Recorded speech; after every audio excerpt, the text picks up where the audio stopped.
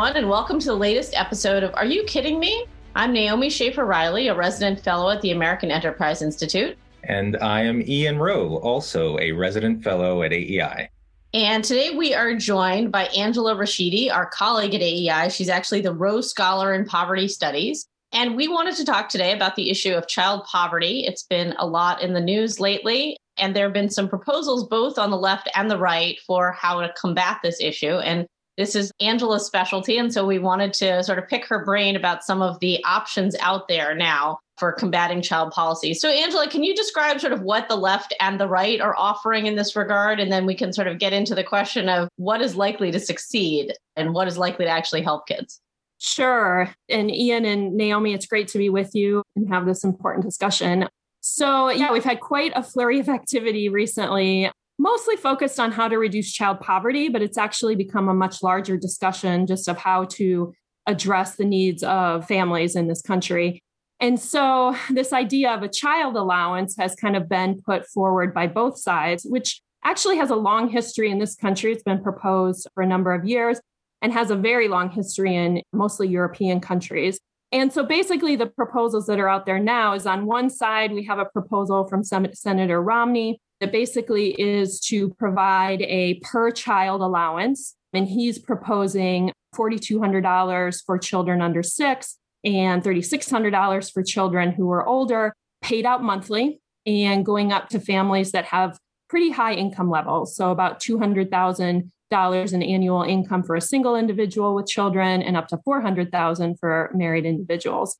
And so Senator Romney's proposal is designed to reduce poverty because it's going to all children under those income levels. But because it goes up to such high income levels, he has put it forward as a proposal to help families with children afford what we all know is the expense of raising children and to be a public policy towards family support.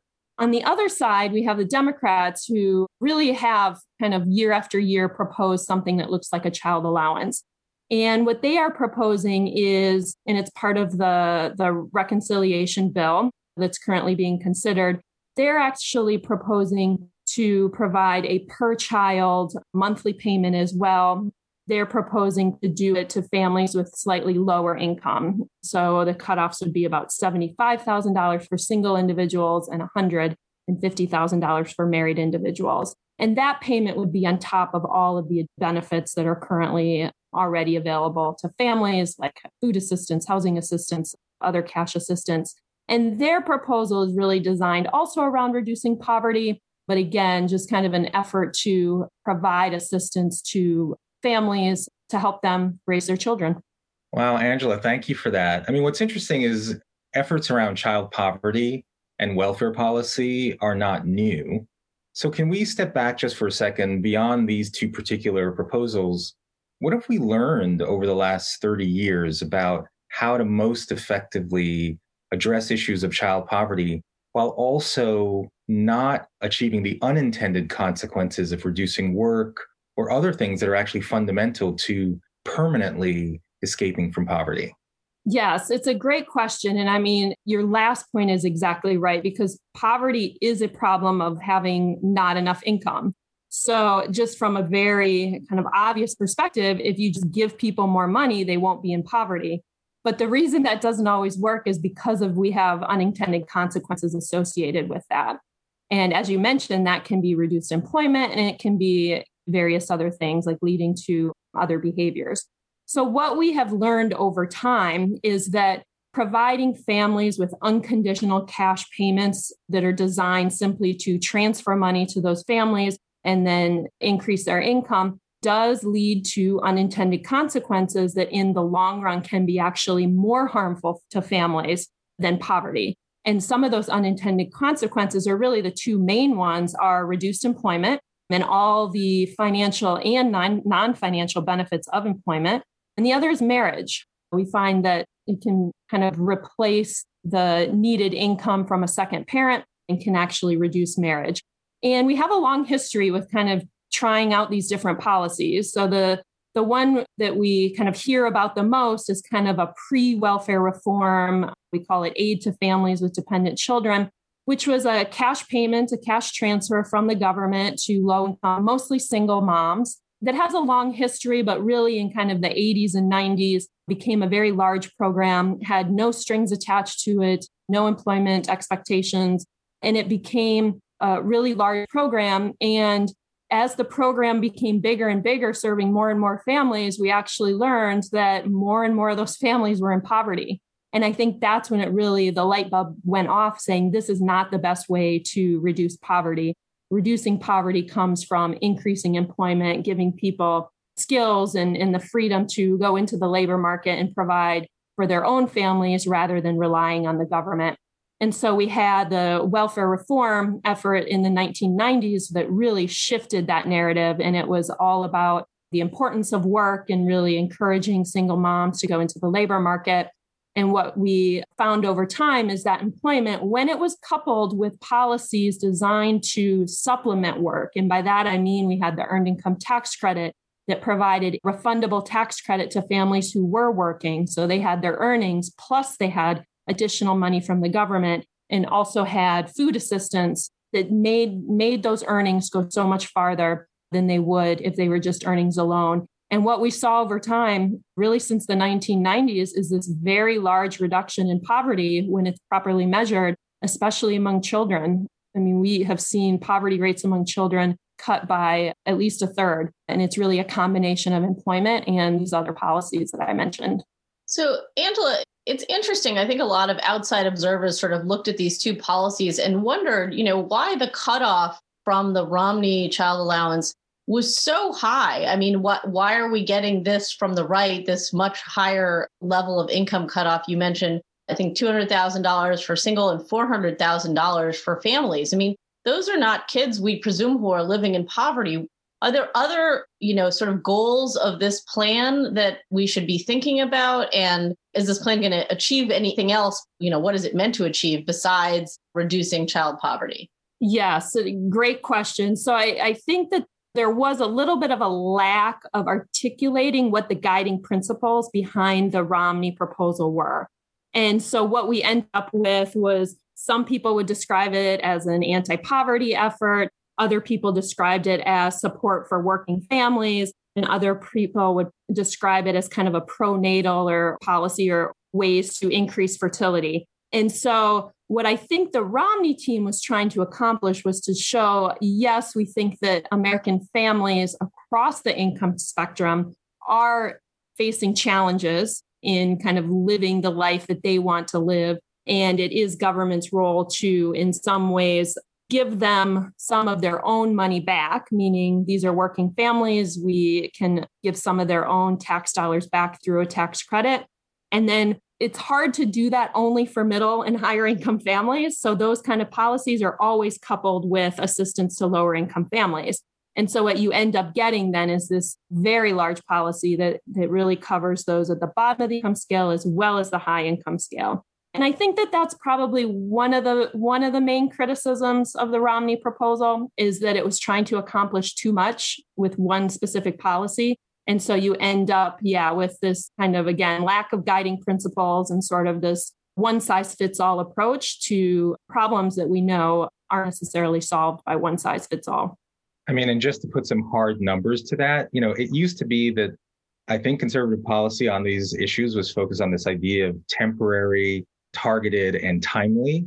And your analysis, or that you've highlighted, is that with the Romney proposal, the top quintile of earners would experience more than 19% of the benefit, almost equal to the lowest quintile. So why would we go for a policy that's trying to address child poverty when it's literally almost equal distribution across the 5 quintiles of income? Exactly. And that's why I wouldn't even describe the Romney proposal as an anti-poverty effort. It was presented in a way by some scholars. They had done an analysis to show what it would do for poverty, but clearly the distribution, I mean, it was intended to be a universal child allowance. No matter a child's income, it was going to be a government payment for that child. And so really not an anti-poverty program by itself. Right. I just wanted to sort of go back because Angela had mentioned as sort of this pro-natalist idea behind the policy. And I kind of wanted to, see if we could, draw you out a little bit on that. What is the argument for paying people to have more children? And do we need to do that now? Yeah, there is kind of this huge push. So, I mean, there is declining fertility, and that's in the US, and that's also in almost all countries, at least developed countries in the world. And some countries are doing worse than the US in terms of they're not even producing enough babies to replace people they have. The US has experienced declining fertility, and there's some scholars who are starting to raise some real concerns that this can be a problem and a potential severe problem for the US kind of into the future. And so it sparked this discussion about, well, what then should we be doing about that? And is there a role for public policy to try to either reverse these trends or at least slow the decline in fertility?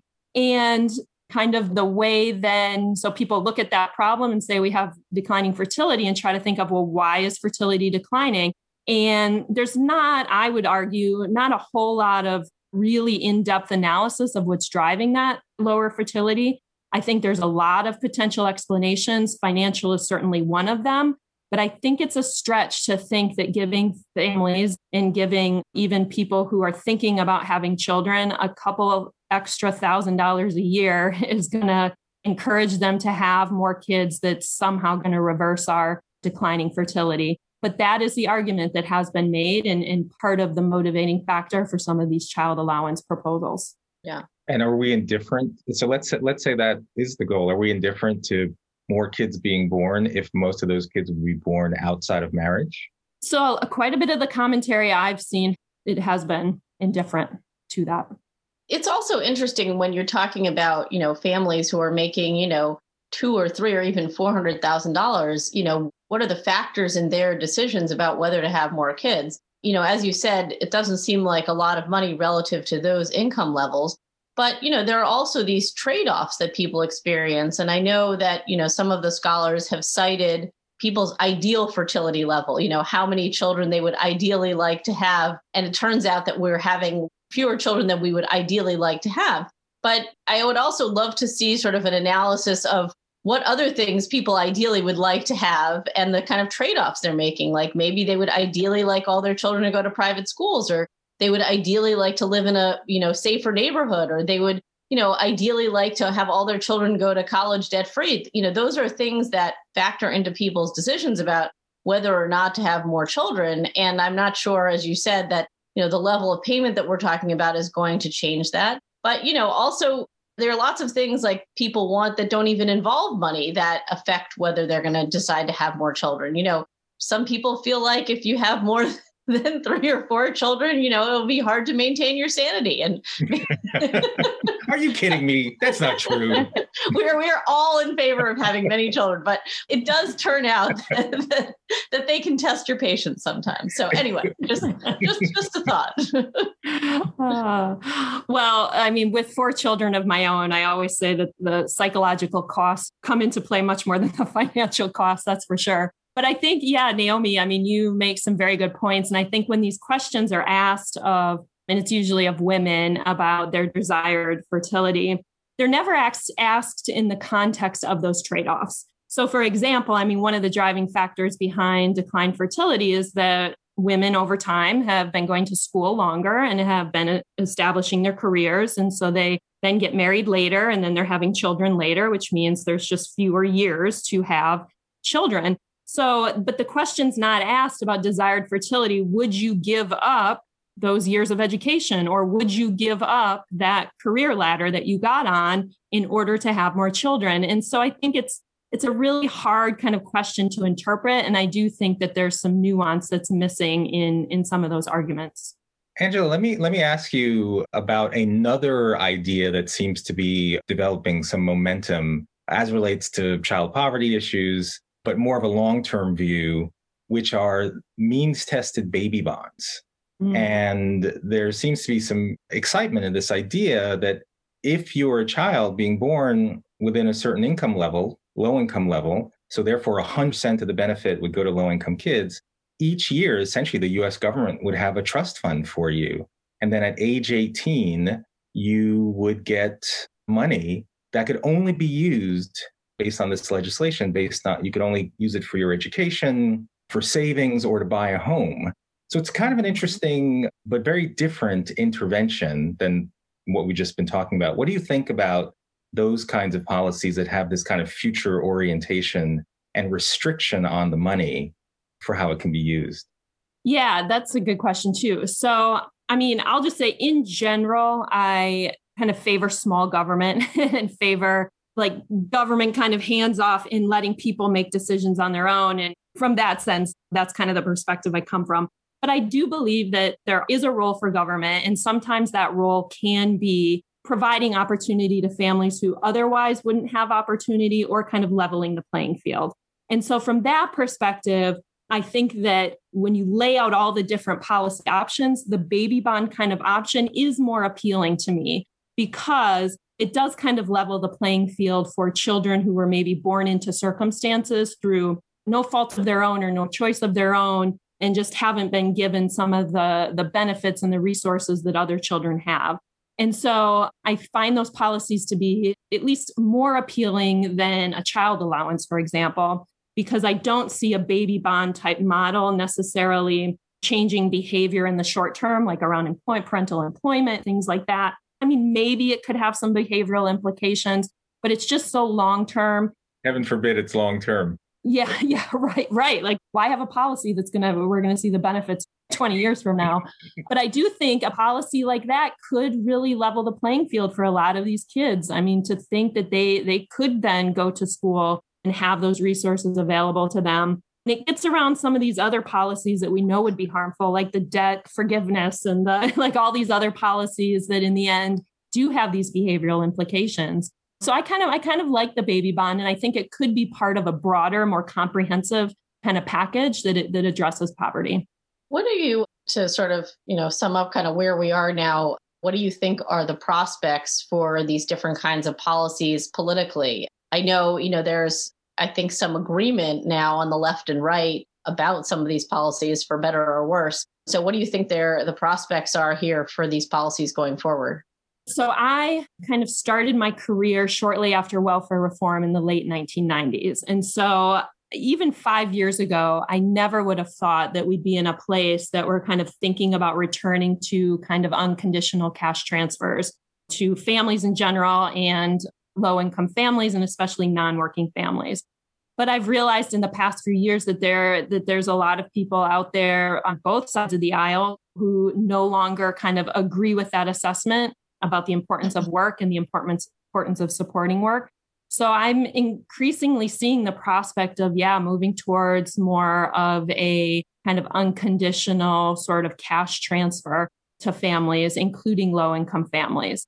I think in the short term, there's still some pushback around those unconditional cash transfers to non-working people. So I would expect, still work around refundable tax credits for people who have earnings. But I see the refundable tax credits being kind of the policy of choice. And I would expect that to probably continue to be expanded over the next few years. It's amazing history's ability to repeat itself, and it seems like such a short time frame now because, we're not that old. And yet we can remember, what welfare reform meant at the time and how much bipartisan support there was for it and after it, to see these results. Well, that's what makes it so interesting, because we describe these things as we have to be concerned about unintended consequences. But is it disputed, Angela, that the policies prior to what was happening over the last 30 years did have that effect? Because one could argue people do know what's likely going to happen, but in some way, it's a desired outcome. Now they're intended consequences. Right. Yeah. I mean, there is there's this whole, and again, some of it's just on Twitter, so take it for what it's worth, right? But I mean, there is this kind of push of recognizing that there might be a decrease in employment from some of these policies, but hey, why is that a bad thing? And I think that just reflects, maybe it's a generational thing. Again, I never feel like I'm that old either, but I guess I'm old enough to remember. Okay. All right, fine. We're that old. But it does seem to be like the kind of the younger cohort who did not kind of cut their teeth in the early 2000s, late 1990s. and have really probably over the past decade have experienced very low teen birth rates, for example, seeing a decline in non-marital births, not the increase that we experienced in the 90s and the early 2000s. And so it's just a totally different context. And people who are 30 or younger never experienced the only 35% of never married mothers who worked, which is what we saw in the 1990s. Now it is 75%. And so the context is just totally different. And I think the unfortunate thing is that it might take a reversal of some of these policies, and then 10, 15, 20 years down the road, we'll be back to where we were in the 1990s with extremely low employment rates, high poverty, increasing non-marital birth rates, teen birth rates. That maybe that's what we'll see with a reversal of these policies. And at that point, we'll go back to the debates of the 1990s and say, well, what do we do about it? Yep. Well, we're so young that we'll still be, back here talking. We'll live to see it. The baby bond, when we're having that discussion, baby bonds will start to kick in, and all these low-income kids will have money for college, right? Right. All right. Well, thank you so much, Angela, for joining us. It's been a lovely conversation. We really appreciate your insights into these issues. This has been another episode of Are You Kidding Me? I'm Naomi Schaefer-Riley. And I'm Ian Rowe. And you can find our podcast every other week. We release it on the AEI podcast channel or wherever you get your podcasts. Thanks again.